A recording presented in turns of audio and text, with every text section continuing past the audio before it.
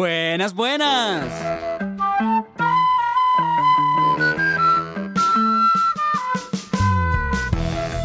Hola y bienvenidos a Cara y Sello, tu podcast disponible en diferentes plataformas como Spotify y Apple Podcast.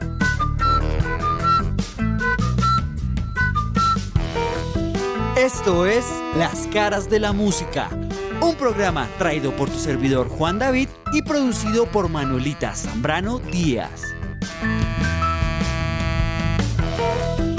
Aquí hablaremos de cultura, arte, sociedad y de muchos temas relacionados con lo que nos compete. Mucha música. No siendo más, comencemos. Este es el 7º episodio de la segunda temporada. Bienvenidos de vuelta, estén donde estén, sea el momento del día que sea o la noche. Hace rato no los saludaba de la manera que teníamos casualmente aquí. Pero bueno, este ya es nuestro último especial, no el último episodio, pero el último especial. Y ya vieron el título, hablaremos sobre música pop en este especial. Hablaremos sobre algo que domina en este momento este género, esta escena en el mundo, pues, justo ahora. Y algo que, recordando los inicios de este programa, fue un hito cultural, marcó la cultura pop y pues las películas y Disney y la música, evidentemente. Y bueno, entonces esto es un especial. ¿Y qué tiene especial? Pues que hoy vengo acompañado por una persona que conocen de Conversando con el Sello. Y como están acostumbrados, amigos, este man hay 8 episodios dándole. Vamos a empezar, para no aburrirlos, con Sara Julio y el tema que nos trae hoy. Lo que domina la escena pop al día de hoy. Hablemos de K-pop.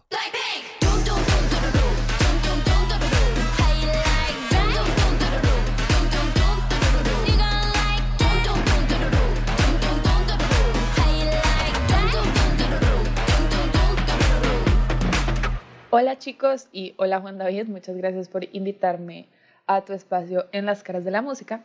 Y sí, hoy les hablaré sobre el K-pop y en específico lo que llevó a grupos como BTS a tener un gran impacto en la industria musical occidental.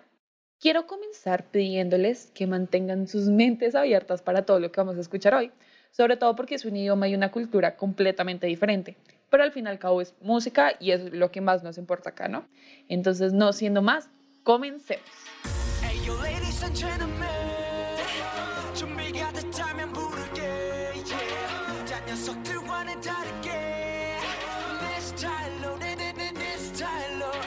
Entrando en materia, comencemos primero con ¿qué es el K-pop? El K-pop es un movimiento cultural originario en Corea del Sur que es influenciado por diferentes géneros musicales como el pop, el rap, hip hop, R&B, electrónica y además música tradicional coreana. Entonces básicamente son grupos de chicos y chicas o artistas que cantan diferentes géneros en coreano y agregando también coreografías difíciles y vistiéndolos de forma súper fashionista. Para poder abarcar todo este movimiento cultural, vamos a hacer una línea del tiempo que vamos a dividir en generaciones para tener un poco más claro estos hitos y sucesos que hicieron que el K-pop sea tan relevante el día de hoy.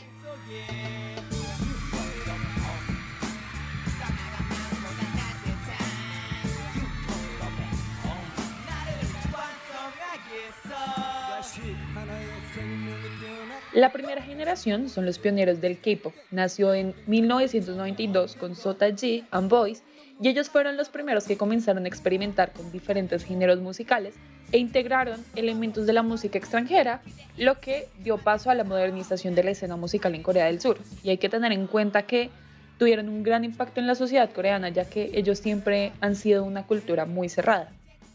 Y aunque SOTA-G and Boys no duraron mucho en la escena coreana, sí fueron el punto de partida para grupos como Hot y Shinhwa en 1996, quienes fueron los que definieron los grupos de K-pop como los conocemos ahora.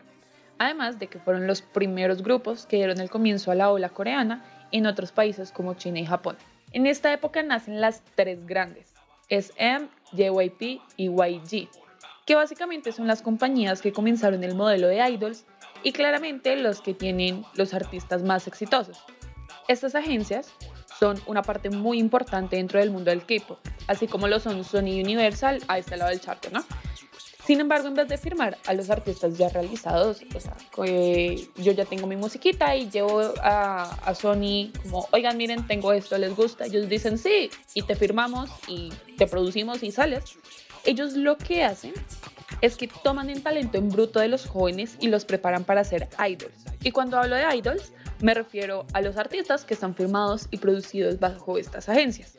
Entonces, para que un grupo de idols debute, primero la compañía recluta unos cuantos estudiantes, los entrenan para que canten y bailen y después de reunir a los mejores 5 o 7 de sus trainees, o incluso más, y de grabar las canciones, crear un concepto y una personalidad para el grupo, definir el nombre, ahí sí hacen su debut.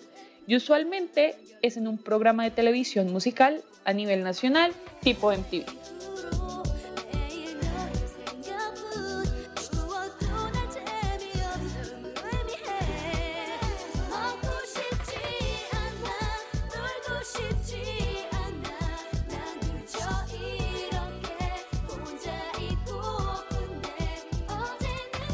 Vemos que en esta primera generación, la creación de las grandes agencias y del modelo de idols fue lo que pavimentó el camino, produciendo artistas como Boa, Rain, Finkiel, SAS, Turbo God, que tuvieron un gran impacto y que construyeron las bases para que el K-pop pudiera evolucionar.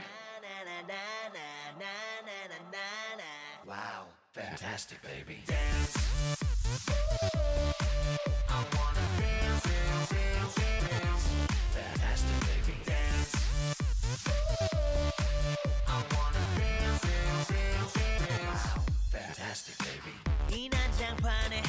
La segunda generación nació con el grupo TVXQ en 2003 y vino con nueva música y una ola de fans entusiastas, no solo en Corea, sino de toda Asia y Australia. También se comenzó a consolidar los fandoms, que si somos sinceros son la razón por la cual los artistas logran tener tanto éxito. En esta generación también surgieron los Laystix, tubos de luz con colores y formas específicas que diferencian a unos fandoms de otros. Los fandoms son grupos de fans. La primera versión del Lightstick nació con el grupo Big Bang y luego los demás grupos comenzaron a hacer sus propios diseños para que los fans se pudieran diferenciar de otros fans. Hay que tener en cuenta la diferencia de Occidente a la de Corea con respecto a la relación entre artista y fan, ya que para ellos la relación cercana con los fans es lo más importante. Así que en vez de pensar en que los fans son los que van a ir a verlos a ellos piensan que son ellos los que van a ver a sus fans. Por eso los Lightsticks son tan importantes, más cuando están en un festival, donde pueden diferenciar a sus seguidores y tener una mejor interacción con ellos. Ahora en esta generación se comenzó a ver un cambio entre música que se asemeja más a los Backstreet Boys, algo más como si Usher hubiera estado en una boy band. No sé si puedan visualizar eso, pero ahí en el fondo lo estamos escuchando. Y tanto como los grupos de chicos como de chicas comenzaron a explorar más conceptos musicales y comienzan a surgir grupos como Super Junior, SS501, Girl Generation y Kara.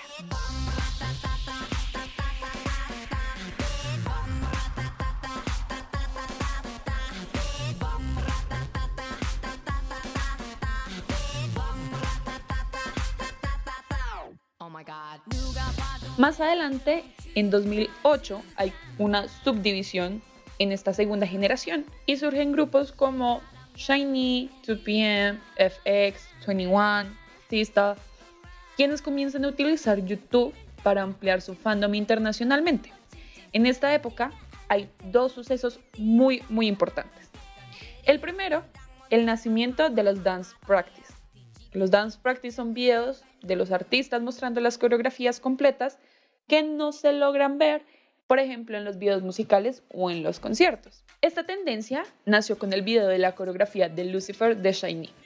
Y además de que es una coreografía muy difícil y muy moderna para la época, a partir de este video fue que todos los demás grupos comenzaron a subir los videos de sus coreografías para que las fans pudieran detallarla y aprenderla. Y el segundo hito, que claramente lo teníamos que mencionar acá, es el famoso video de Gangnam Style. Open Gangnam Style. Gangnam Style. Open Gangnam Style. PSI, que es el cantante de esta canción, debuta aproximadamente en 2001. Sin embargo, su estrellato no fue hasta que sacó Gangnam Style en 2012. Y además de ser una canción muy pegajosa y una coreografía muy divertida, el impacto digital que tuvo tanto la canción como el video hizo que todo el mundo volteara a ver qué era lo que estaba haciendo la industria musical en Corea. Y gracias a este éxito y muchos más éxitos que siguieron después de estos, que no crean que PSI fue un one hit wonder, no, este men es súper reconocido en Corea y súper respetado. Después de éxitos como Gentleman y Daddy, en 2018 él crea su propia agencia que se llama The Nation.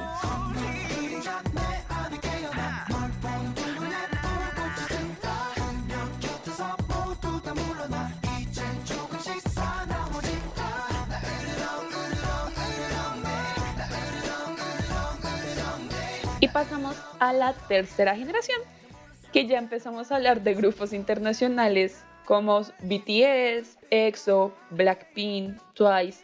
Y estos grupos ya comienzan a tener unas producciones gigantescas, las coreografías son cada vez más complicadas, al igual que sus outfits y las producciones audiovisuales. Y también la virtualidad comienza a tomar una fuerza impresionante, porque ya tenemos, por ejemplo, esta guerra de vistas en YouTube, ya tenemos los fandoms consolidados en Twitter, ya tenemos plataformas en las cuales ellos pueden interactuar, como Naver, que es un kind of Google coreano, y se comienza a escuchar cada vez más música en Occidente, ¿no? Ya los empezamos a escuchar más, por ejemplo, en las radios o en MTV, vemos más videos y ya es algo mucho más cercano a nosotros. En esta era comenzamos a escuchar canciones además producidas por los mismos integrantes de los grupos, algo que anteriormente no era común, ya que las agencias tienen su propio equipo de producción. Y empezamos a ver también un acercamiento a la música muy diferente en términos de géneros musicales, como el techno y el rock, al igual que la letra comienza a tener mensajes mucho más profundos. Y aquí es donde entra BTS a jugar muy fuerte. Ellos no vienen de una de las tres grandes que les mencioné antes, que ya vimos que tienen un recorrido muy grande y además un bolsillo muy grande, sino que ellos vienen de una pequeña agencia que se llama Big Hit. Y ellos son el primer grupo que debutan bajo esta agencia y siendo sinceros eran muy pobres, o sea, literalmente Big Hit estaba en bancarrota cuando ellos debutaron. Y el enfoque que tomaron para el grupo era más hacia el hip hop y tenían letras que criticaban el sistema escolar y criticaban a este sueño capitalista que empezaba a llegar a Corea tan fuerte.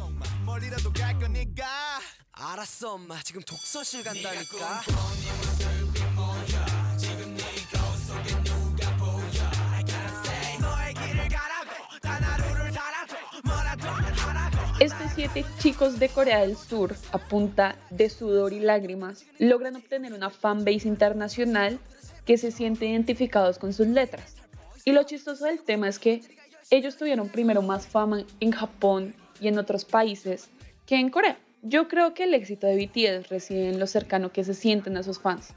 Con ellos comienza a haber un cambio en sobre cómo vemos a los artistas, no como gente súper perfecta, que es lo que nos ha mostrado la industria y su creación de idols, sino que las letras, al hablar de sueños, de amor propio, del fracaso, de conocernos a nosotros mismos, de no estar de acuerdo con lo que las generaciones anteriores nos están imponiendo, nos proponen a unos artistas que son humanos y que viven lo mismo que nosotros, y que al cantar sus letras tenemos un espacio de alivio y de conexión con ellos.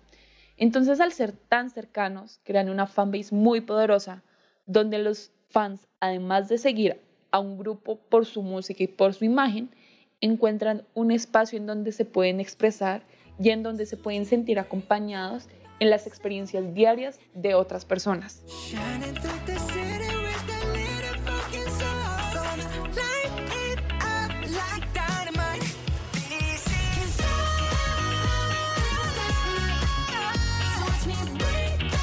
Entonces vemos que las anteriores generaciones nos dieron el modelo de la música, de las coreografías, de la producción audiovisual, de los conceptos para cada uno de sus álbumes, de las plataformas de fans. Y BTS llega a utilizar todo esto, pero llevándolo a otro nivel, llegando a ser incluso nominados a los Grammys, algo que es imposible para la música extranjera.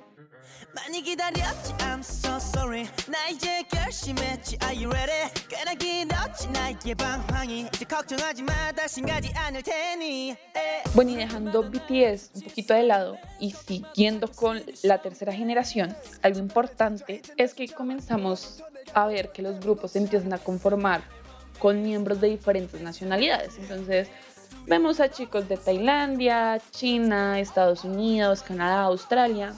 Y esto abre las puertas no solo a la diversidad, sino que además trae una riqueza con respecto a el maquillaje, los vestuarios, los conceptos que se empiezan a tratar en el K-pop.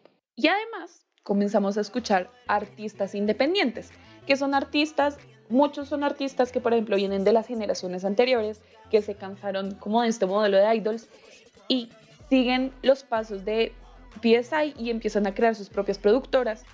Y salen artistas como Jay Park, Zico, Crush, Sunmi, DPR, que comienzan a enfocarse además en otros géneros como el hip hop y el R&B.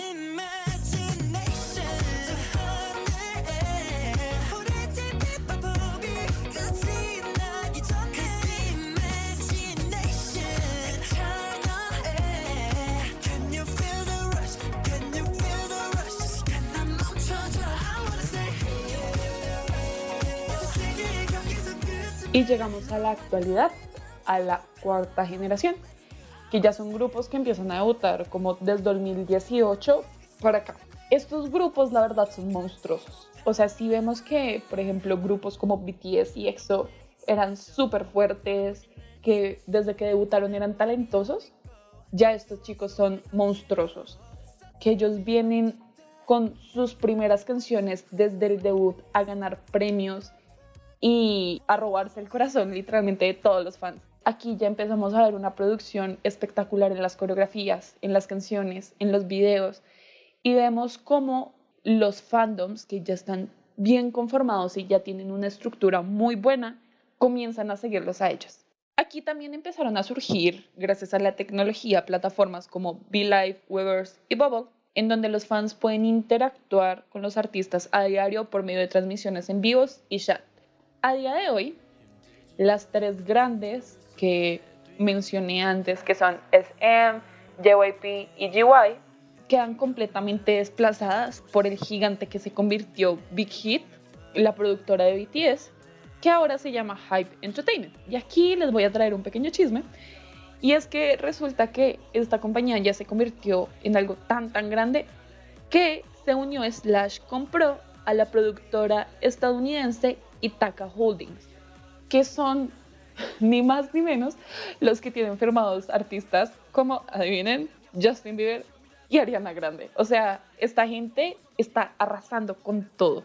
Y también pues vemos que muchas más agencias comienzan a surgir, que ya no está eso de porque tienes más dinero y porque más fama significa que vas a sacar artistas súper exitosos. No, ya productoras muy pequeñas pueden tener la oportunidad de sacar artistas muy buenos y de que sean internacionalmente reconocidos.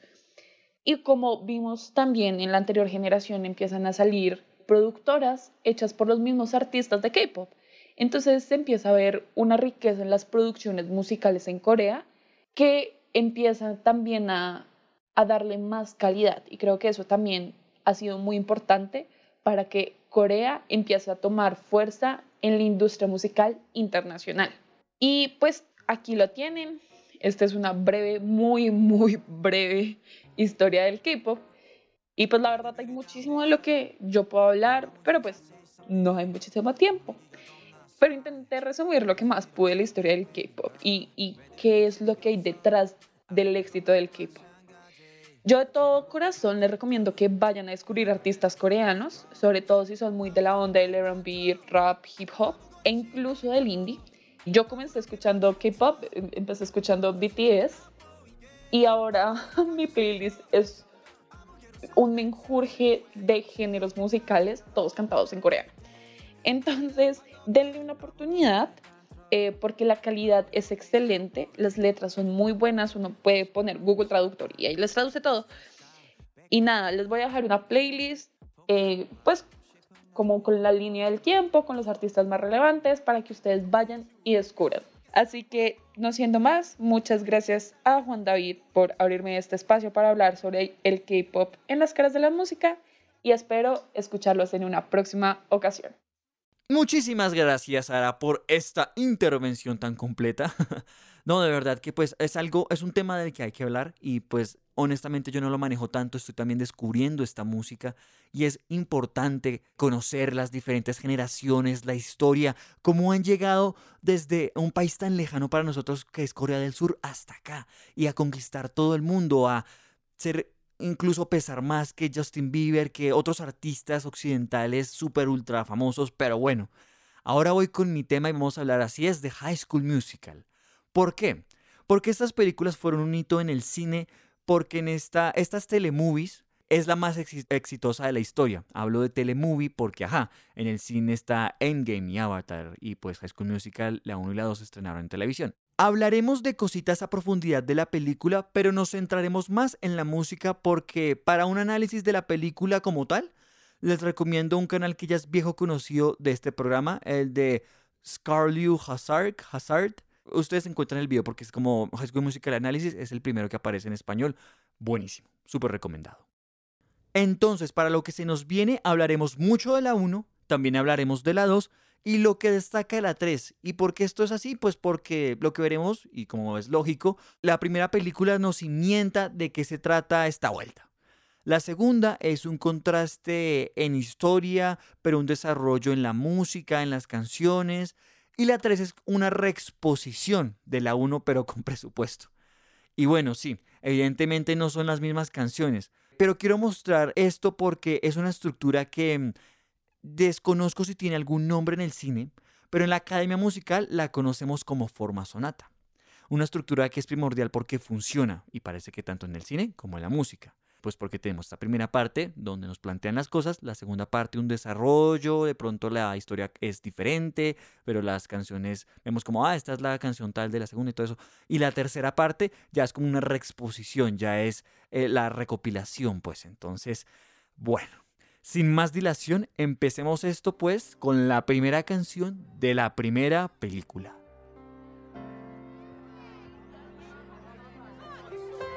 Living in my own world, didn't understand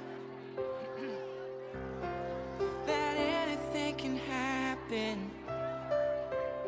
when you take a chance. Lo primero que escuchamos es el piano porque es el mejor instrumento para componer musicales.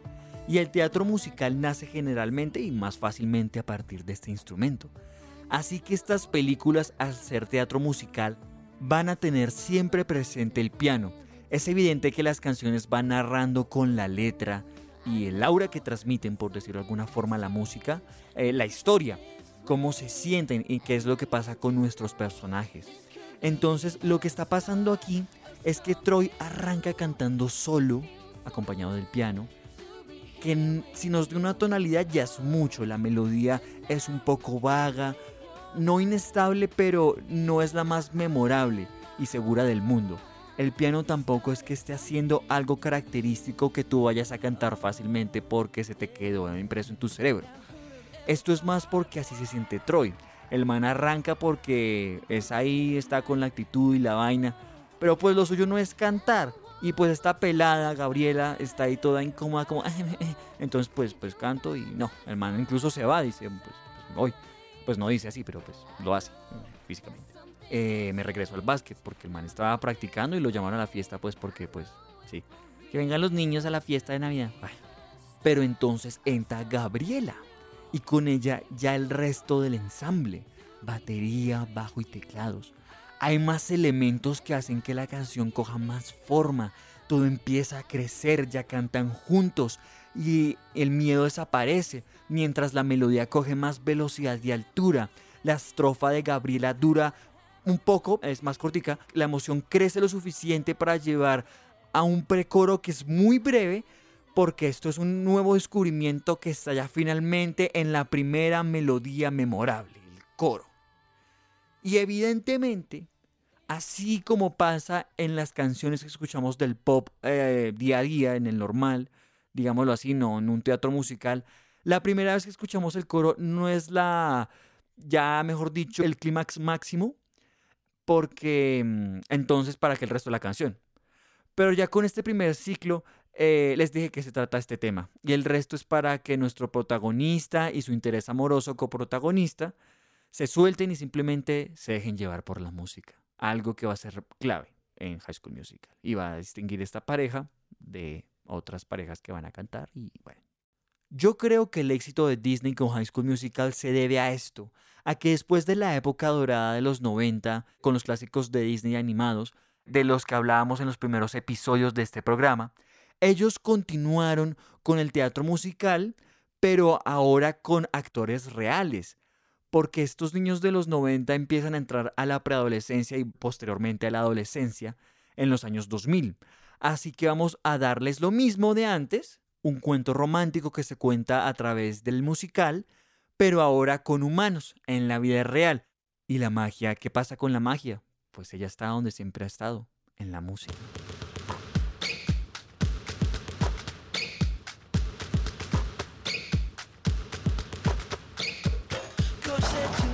Pasan cositas y entramos al segundo tema que entra usando un elemento del escenario es la situación, que es el balón de básquet.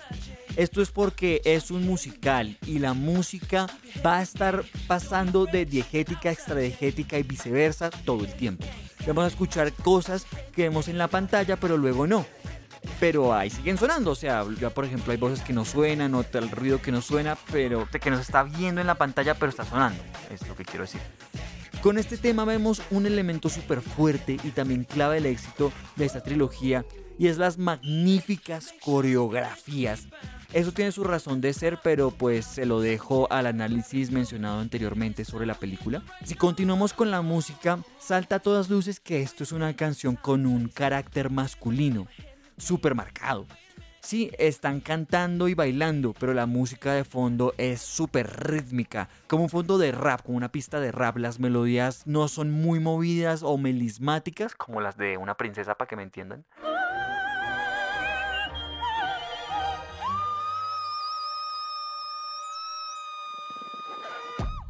Una princesa Disney. Es que viene del otro estudio. También no son entonadas como tal, son habladas más bien como un rapeo, podremos decirlo, por parte del equipo a Troy. Troy sí canta un poquito más. A veces le responde un bajo con efectos y sonidos de gimnasio que están sincronizados con el ritmo pues para que complementen la canción.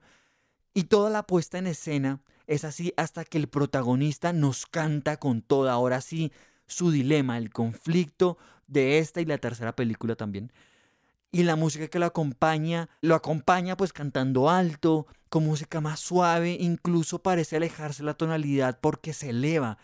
Y luego él dice como, yikes, y empieza a hablar y vuelve. La música masculina del gimnasio lo llama de vuelta para que regrese del escenario que se convirtió a la cancha de básquet como tal, con sus amigos a lo que saben hacer, a jugar básquetbol. Entonces algo muy importante, los elementos que aquí ya nos van a definir el tono de la canción de básquet, la canción ruda, lo que va a representar a Chad, entonces las percusiones, esas pistas como más procesadas de rap y no tan cantadas. Es bien interesante cómo la música también nos va definiendo los perfiles pues, que están presentes en esta película.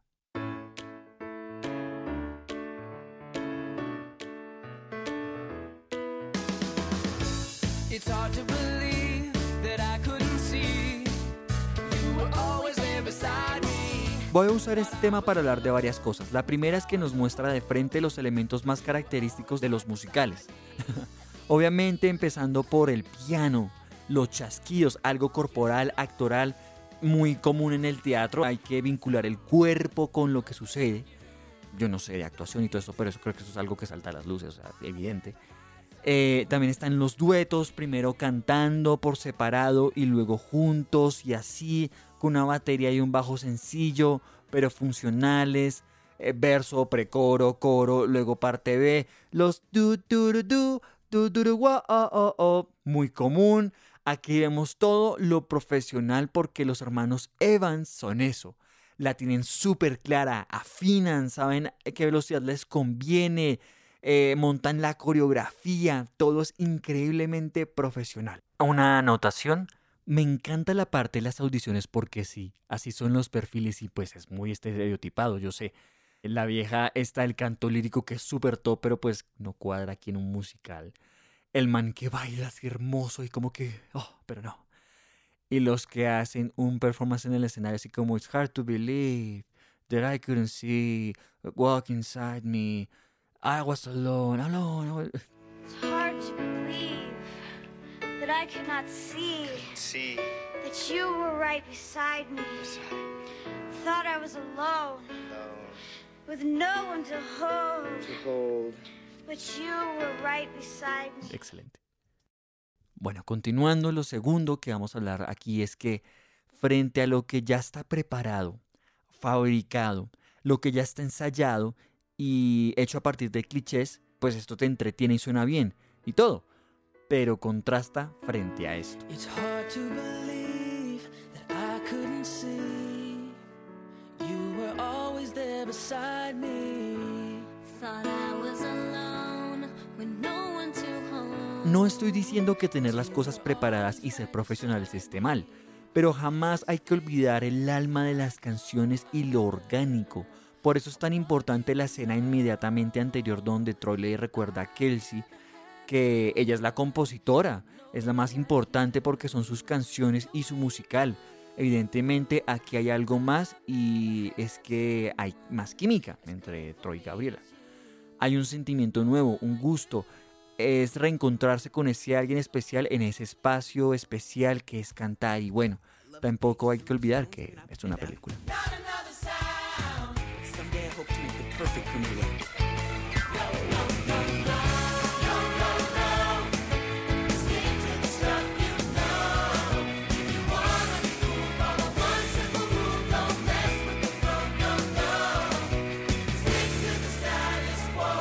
Continuando musicalmente, aquí escuchamos cómo los instrumentos se van alternando mientras construyen esta canción más rápida, símbolo de inestabilidad porque hay algo que debe contarse, porque hay un conflicto latente, una confesión.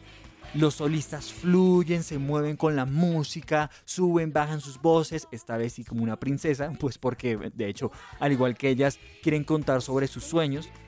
El coro está para invitarlos a cantar la verdad, pero luego masivamente hay que callarlos, porque así no debe ser. Entonces la estructura del tema es solista, negación, y esto 3 veces, pero subiendo el tono al final, y luego la parte B, la parte diferente, pero todo alrededor es con las mismas melodías que intentan luchar por el protagonismo final. Aquí la clave que tenemos, que son las mismas melodías, pero van subiendo por semitonos, primero estamos en mi, luego en fa y finalmente fa sostenido, con el último coro súper recargado, y esta herramienta es súper común, o sea, en el teatro musical para darle emoción a la vaina. Utilice esto, es el musical de 101, ahí está la herramienta. It's funny when you find yourself looking from the outside. I'm standing here, but all I want is Lo que estamos escuchando nos recuerda el tema del episodio, música pop. Y esto es porque aquí tenemos el sufrimiento de amor adolescente, un acompañamiento musical típico de Camp Rock, pues. Y quizá por eso es que esta canción pasa rápidamente por tu cabeza sin dejar un recuerdo muy fuerte, porque es muy clichésuda. Pero hay que destacar la voz de Gabriela, sobre todo en algunas notas a las que llega con mucha proyección, algo de nasalidad, pero pues suena rico, suena interesante. A medida que avanzamos, menos hablamos de algunos temas, de algunas canciones, porque como todo es género teatro musical, pues tiene elementos comunes que ya vimos en las canciones anteriores. La otra nota que debo hacer es que como toda esta película en este momento está gritando alrededor de la segunda, está girando alrededor de la segunda audición entre los hermanos Evans y Troy y Gabriela, por ahí nos han ido dejando escuchar y ver el título de la canción que nos van a cantar al final. Y esto es para que cuando lleguemos allá, estallemos con ellos, porque nos han ido preparando para esto, casi que toda la película. Por eso, cuando lleguemos a... ¿Quieres bailar? Mírame. I believe in dreaming, shooting for the stars. Pues es un número súper profesional con todos los juguetes, pero no estábamos pensando en, que nos van a presentar ellos. Destaca de aquí la notoria influencia latina y ya hay una orquestación completa de banda, big band, formato del que ya hemos hablado en este programa, con sintetizadores que llenan los huecos y todo. Tenemos luces, vestuario y escenografía. Además, la voz de Ashley Tisdale suena súper para este género, pero también la de Lucas no sé si sea Gabriel o Gabriel o bueno, Ryan, que para mí y para los guionistas de esta película es el mejor personaje y quizá el de mayor talento. Solo que los guionistas se dieron cuenta de esto conforme avanzaba la historia, la trama. Pero bueno, sí, o sea, no estamos pensando mucho en esta canción, esta presentación profesional por parte de los hermanos Evans, porque estamos pensando es cuando llegamos finalmente a donde nos estaban llevando prácticamente desde el comienzo de la película. We're soaring, flying. There's not a star in heaven that we can't reach. If we're trying, so we're breaking free. No podía ser de otra forma. El piano entra para luego acompañar a Troy en su registro medio, afinado y todo, pero aún no con toda. Solo está ahí para agregar suspenso y drama, con el bombo que imita los latidos del corazón, a lo que viene. A preparar junto con Gabriela el coro que es súper memorable porque es allá arriba, entra casi con un grito del protagonista. Y a este tema en mi bemol, no sé por qué las tonalidades de pocos bemoles, como mi bemol, si bemol, do bemol, sol bemol, bueno, incluso hasta además suenan súper bien, es algo que yo pienso. Tenemos un órgano con cierto efecto de oscilación, como este sonido de órgano tenebroso, casi como de Drácula, para que me entiendan. Tenemos las guitarras eléctricas con golpes rápidos, en la parte diferente, una batería súper fuerte, aplausos, todos los planos bien distribuidos en armonía, melodías de acompañamiento, contramelodías y como todas las canciones anteriores, la música acompaña el texto y la emoción de la escena, dependen una de la otra y en esta sincronización es que está el clímax de Ser Libre, Breaking Free. Y después de esto llegamos al final.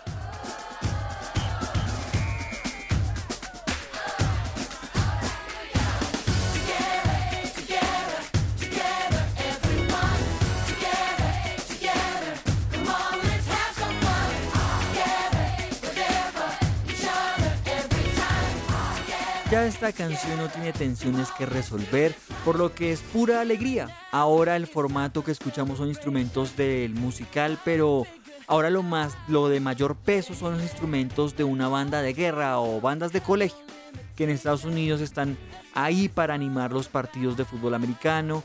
Entonces pues tenemos las percusiones representando la cancha otra vez, como el juego, el colegio, el coro de estudiantes representando pues a la multitud, a los estudiantes.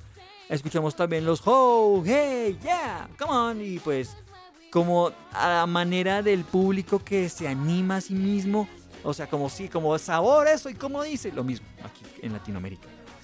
Es toda una multitud cantando juntos, las trompetas y demás son una excelente respuesta a las voces cantadas. Entonces cantas, what time is it?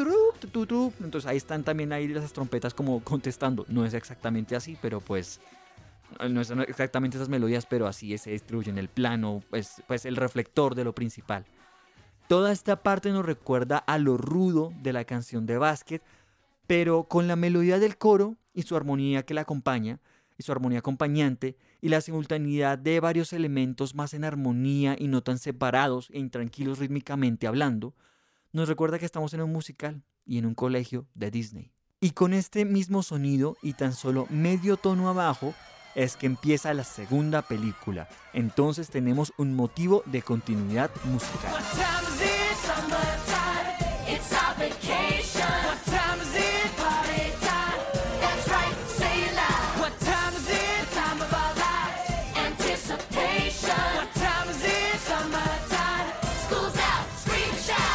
Aquí aplica todo lo que dijimos anteriormente porque aún estamos en el colegio. Y esta película quiere empezar con toda, con fiesta y celebración. Es importante mencionar que no hay muchos instrumentos acústicos o grabados ahí en el fondo, más bien son MIDI, instrumentos MIDI digitales, sin contar el número de sintetizadores, y esto es porque así suena el pop adolescente. Quizá aquí se nota mucho más en los o varias cosas vocales de complemento como los oh yeah, that's right, yes. Pero eso le da como más sabor y unidad a la cosa.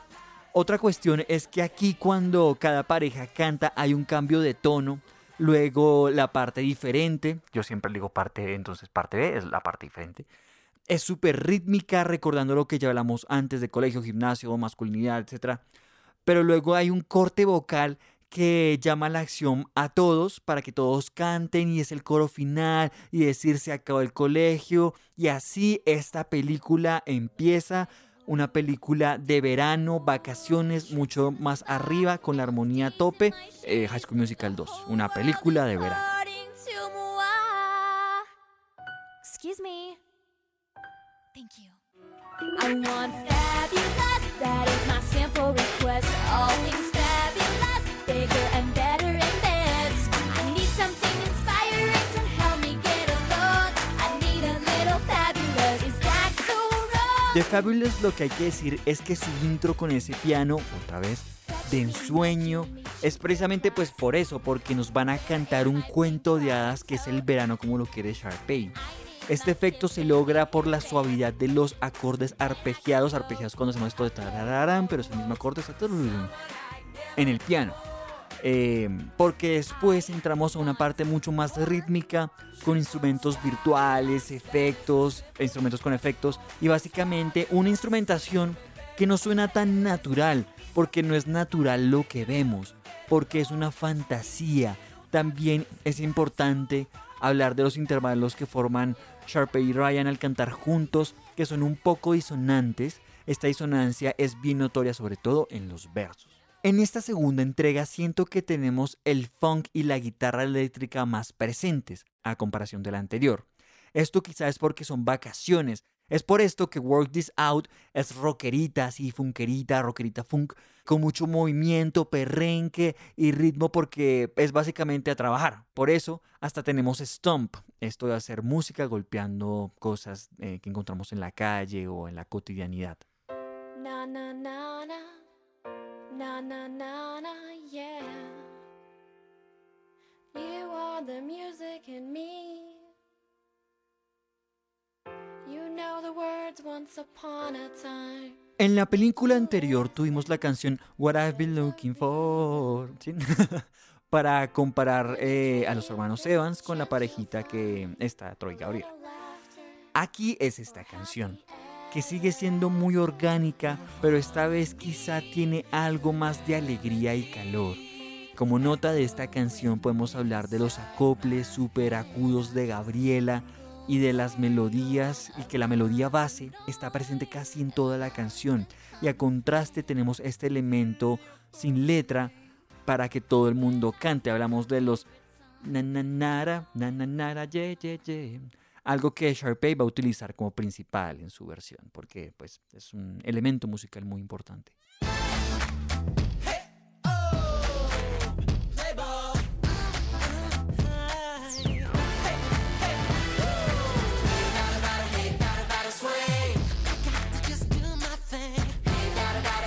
Este temazo es bien interesante porque me parece súper completo. Las dos voces masculinas son tremendas voces y tienen un sabor como una gota de latino con fiesta, con algo incluso hasta de seducción y callejero del rap. Podemos hablar del swing como género musical, pero pues el formato Big Band no es tan real, o sea, los instrumentos, vuelvo y repito, instrumentos virtuales. Las trompetas son de sintetizador, básicamente. Michael Jackson hacía lo mismo, el rey del pop, porque estamos aquí en pop. También tenemos influencia del jazz, todo muy gringo, como el béisbol, básicamente.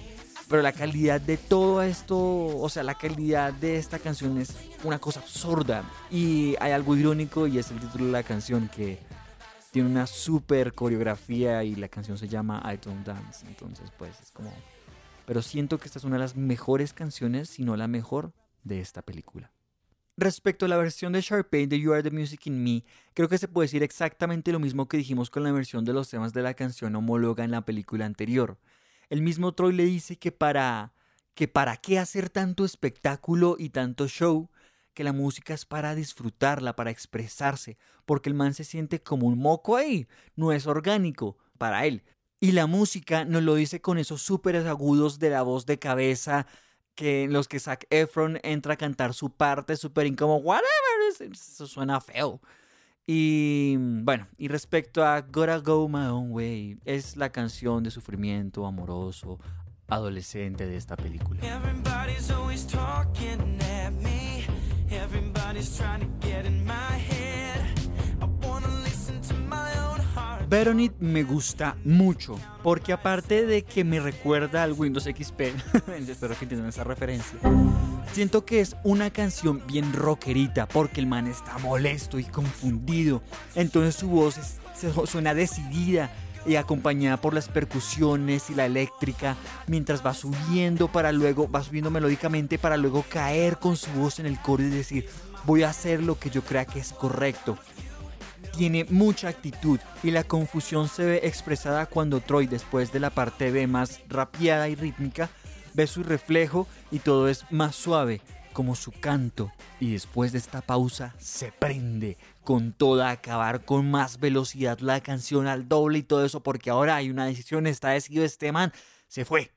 Y bueno, con mucho atrevimiento y descaro, resumo las dos siguientes canciones en esta breve mención, y esto es porque Everyday es como Breaking Free, pero más romántica y no con tanto suspenso en el inicio, para luego ser mucho más colorida y feliz, invitando a todos a cantar, dándole un bonito cierre a la canción con el coral. Y bueno, por esto siento que All for One sobra un poco en esta película, porque siento que es como tener una We All in This Together, pero en esta película. Entonces comienza a sentirse la fórmula de la película en cuanto a tenemos que presentar la canción triste de Gabriela, la canción de decisión de Troy, la canción de unidad, la canción romántica al final.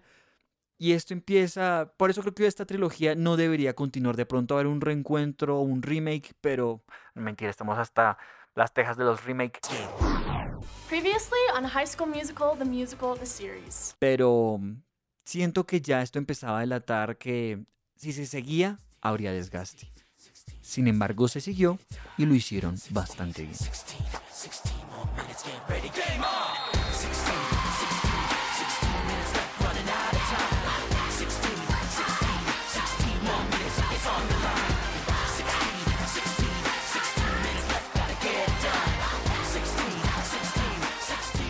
En la última entrega hay presupuesto porque estamos en el cine y es la última vez que vamos a escuchar a esta gente cantar juntos. Entonces partimos desde lo más básico, que es la respiración, el susurro, y de ahí en adelante entra la música con elementos que nos definen la cancha de básquet, el colegio, el deporte, todo muy masculino en el juego, y las chicas como las porristas apoyando. Y tenemos un momento súper épico, que es cuando Gabriela entre toda la multitud sale a cantar sobre los demás y cambiamos a este breakdown así tum, tum, tum, tum, pa, en el tiempo que vuelve todo aún más épico para empoderar al muchachito y que anote su última canasta porque es ahora o nunca. Quizá lo más clave de esta entrega es que en esta reexposición, que es esta tercera película de la que hablábamos al comienzo, es una reexposición pero más épica. La anterior fue diferente, con un tono más funky fiestero de vacaciones, de película de verano, urbano. Pero aquí estamos en el colegio otra vez, pero ahora estamos son el grado más grande, son los que se van a graduar, estamos en el cine, o sea, todo es más grande, el presupuesto, todo. Esto va a ser clave para entender todas las canciones que en esta tercera película vamos a mencionar muy brevemente, porque ese es el elemento diferenciador.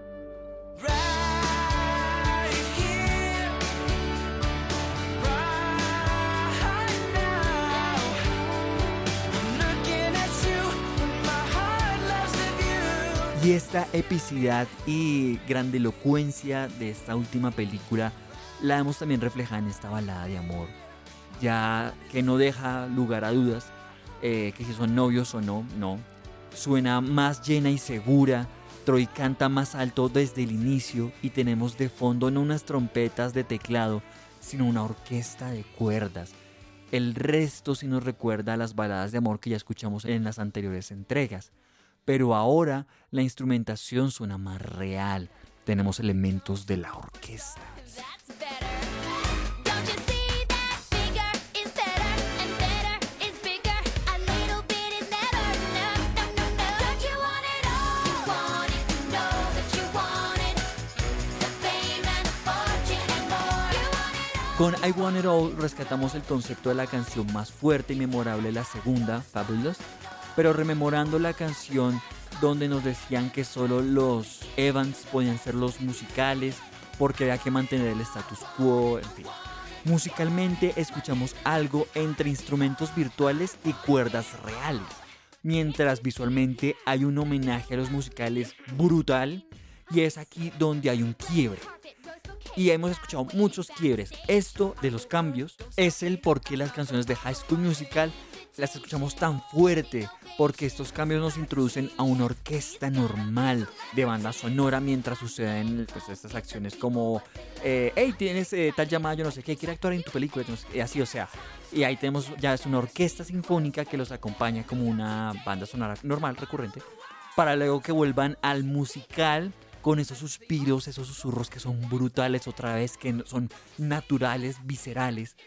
Eso del respirar, es nuevo de esta película, le agrega epicidad, intimidad, porque luego la canción estalla combinando instrumentos virtuales sintéticos con los reales y al final haciendo esta remembranza a los musicales de principio de siglo, brutal.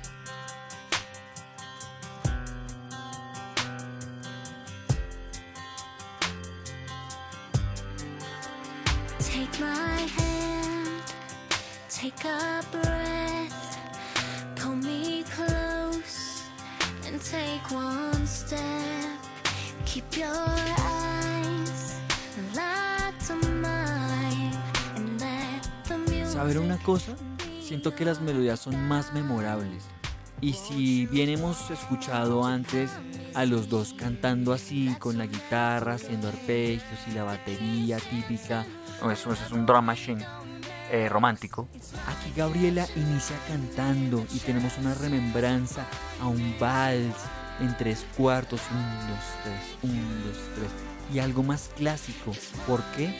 Por las cuerdas. Musicalmente nos damos cuenta que aquí tenemos la combinación típica de instrumentos pop de los musicales que ya hemos escuchado, pero con una presencia orquestal mucho más presente, pues más fuerte, porque la elegancia y como el estatus que trae la música clásica al común es como de lo más grande ya, lo graduado, pero sin embargo esto suena musical porque es una combinación de las dos cosas. Entonces me parece que es muy acertado apostar por una sonoridad más sinfónica, no exclusivamente sinfónica, sino incluirla en este musical porque es para tener un excelente cierre musical. Y eso también lo podemos ver con A Night to Remember, donde tenemos un resumen de lo que ha sido el musical, High School Musical, la película pasada, por ejemplo, porque aquí todo es grande, memorable y genial. Todo tiene esta aura de unidad, como las canciones que abrían y cerraban las películas, la fórmula que ya es súper evidente aquí. En cuanto a esta canción, es la canción tal de la 2 o de la 1. Lo que cambia aquí es la posición de las canciones, porque en la primera película nosotros nos estamos preparando para el musical, estamos como enfocados en los ensayos, en las audiciones. En la segunda película es más las vacaciones y hay que una presentación musical. Y en la tercera, ahora estamos viendo los ensayos para el musical final que trata sobre ellos. Entonces, como en momentos diferentes. Sin embargo, la 1 y la 3 son las más similares. La 2 es como el desarrollo, lo que hablamos de la forma sonata. Y también tenemos esta baladita, I Just Wanna Be With You, donde estamos cumpliendo la cuota de la canción romántica de piano que evoluciona, cumpliendo así con la fórmula de la película. Esa canción la relaciono más a You Are The Music In Me por sus componentes y por su inicio con otros cantantes, aunque bueno, claro, aquí es más prolongada esta parte de otros cantantes, ellos dos, Ryan y Kelsey, empiezan a robarse un poco el foco, aquí ya nos van preparando para algo, pero honestamente siento que esta es la canción más flojita de la película, de esta tercera entrega, porque es que todas las demás, de pronto el problema de esta película es que todas estas canciones son muy memorables, pero digo problema entre comillas, pues porque es la última vez y entonces tienen que ya esmerarse y sacarla del estadio, y creo que lo hicieron. Pero bueno, no todo puede ser siempre el 100, entonces bueno tener una caída pequeña. No digo de calidad, sino de epicidad, pues llamémoslo así. Y nos acercamos al final también cumpliendo la cuota, la fórmula, a algo que Gabriela nos tiene acostumbrados y es la canción de ella yéndose. ¿Acaso no lo viste venir? Porque aquí, bueno, también tenemos la canción de los machotes cuando The Boys Are Back. Chatarra, motores, llantas. Entonces estaban los elementos rítmicos, guitarras. No hay mucho más que contar. Y bueno, con Walk Away es esto de Gabriela yéndose por tercera vez. Que bueno, aquí de pronto lo que hay que decir es que hay más decisión de la música. Ya está más decidida a irse esta vez. Y efectivamente se va. Que luego vaya a volver y todo eso listo. Pero no hay una película High School Musical 4, pues porque sí, ya hay una teoría. Las parejas de colegio siempre terminan. Bueno, casi siempre. En fin. Gabriela vuelve a irse, pero ya sabemos qué va a pasar.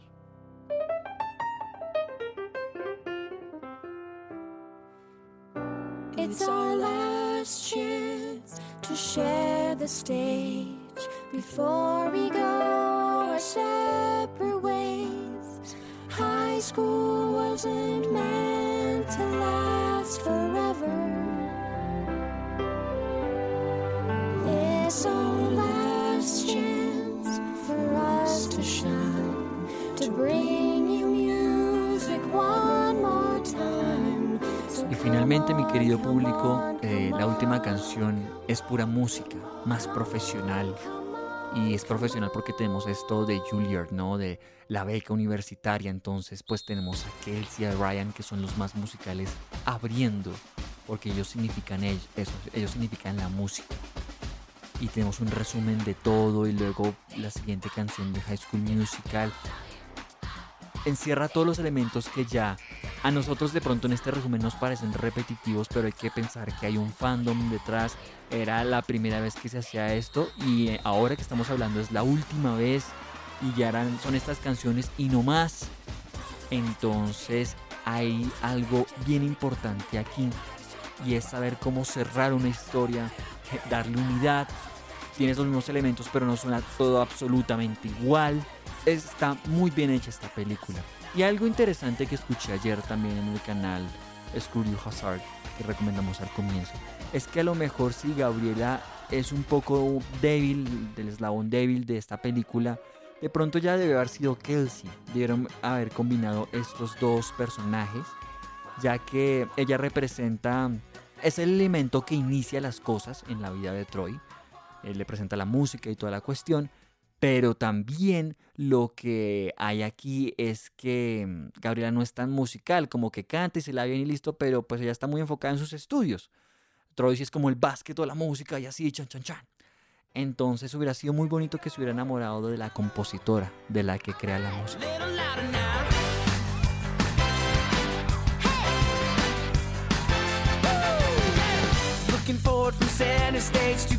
Y bueno, yo creo que aquí Disney también cerró una etapa porque luego hizo películas que no eran tan cantadas, luego se fue a su animación 3D, como a volver a reiniciar el ciclo princesas para los nuevos niños pequeños. De pronto más adelante volvamos a ver estas princesas animadas en vida real o historias en vida real, porque a nosotros los grandes, los que estamos en la adolescencia con High School Musical, ahora nos tocan los remakes de los clásicos, pero ahora adultos y un poco más oscuros. Hace poco se estrenó Cruella, la recomiendo muchísimo.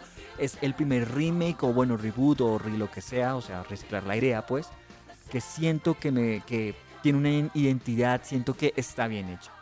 Entonces hay que ver esas estrategias, como Disney intenta crecer con las generaciones a las cuales van apareciendo. Y pues creo que nos muestra una muy bonita historia.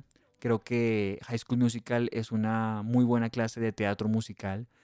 Y bueno, creo que de pronto todos así no estemos muy metidos en esto. Hemos escuchado alguna canción de esta franquicia bastante importante, de esta historia. Espero que hayan disfrutado este episodio.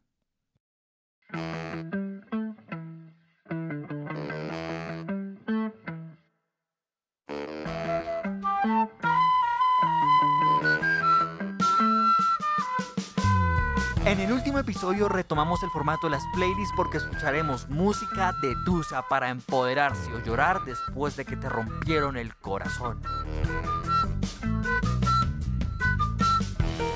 Esto ha sido todo por hoy, esperamos que les haya gustado y los esperamos en el siguiente capítulo. Mi nombre es Juan David Díaz y un saludo a tu hermana y a tu prima.